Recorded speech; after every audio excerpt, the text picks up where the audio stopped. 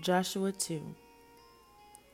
Then Joshua secretly sent out 2 spies from the Israelite camp at Acacia Grove. He instructed them, scout out the land on the other side of the Jordan River, especially around Jericho. So the 2 men set out and came to the house of a prostitute named Rahab and stayed there that night. But someone told the king of Jericho, "Some Israelites have come here tonight to spy out the land." So the king of Jericho sent orders to Rahab, "Bring out the men who have come into your house, for they have come here to spy out the whole land." Rahab had hidden the 2 men, but she replied, "Yes, the men were here earlier, but I didn't know where they were from. They left the town at dusk, as the gates were about to close. I don't know where they are or where they went. If you hurry, you can probably catch up with them." Actually, she had taken them up to the roof and hidden them beneath bundles of flax she had laid out.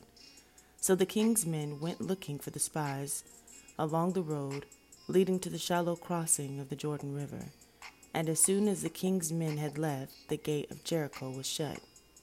Before the spies went to sleep that night, Rahab went up on the roof to talk to them. "I know the Lord has given you this land," she told them. "We are all afraid of you. Everyone in the land is living in terror. For we have heard how the Lord made a dry path for you through the Red Sea when you left Egypt. And we know what you did at Sihon and Og, the 2 Amorite kings east of the Jordan River, whose people you completely destroyed. No wonder our hearts have melted in fear. No one has the courage to fight after hearing such things.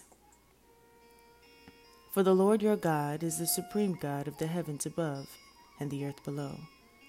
Now swear to me by the Lord that you will be kind to me and my family since I have helped you. Give me some guarantee that when Jericho is conquered, you will leave me alive along with my father and mother, my brothers and sisters and all their families." "We offer our lives as a guarantee for your safety," the men agreed. "If you don't betray us, we will keep our promise and be kind to you when the Lord gives us the land." Then, since Rahab's house was built into the town wall, she let them down by a rope through the window. "Escape to the hill country," she told them. "Hide there for 3 days from the men searching for you.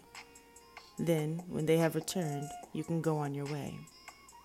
Before they left, the men told her, "We will be bound by the oath we have taken only if you follow these instructions. When we come into the land, you must leave the scarlet rope hanging from the window through which you let us down. And all your family members, your father, mother, brothers, and all your relatives, must be here inside the house. If they go out into the street and are killed, it would not be our fault. But if anyone lays a hand on people inside this house, we will accept the responsibility for their death. If you betray us, however, we are not bound by this oath in any way."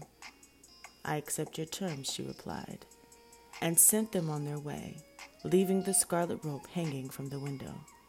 The spies went up into the hill country and stayed there 3 days. The men who were chasing them searched everywhere along the road, but they finally returned without success. Then the 2 spies came down from the hill country, crossed the Jordan River, and reported to Joshua all that had happened to them. "The Lord has given us this whole land," they said, "for all the people in the land are terrified of us."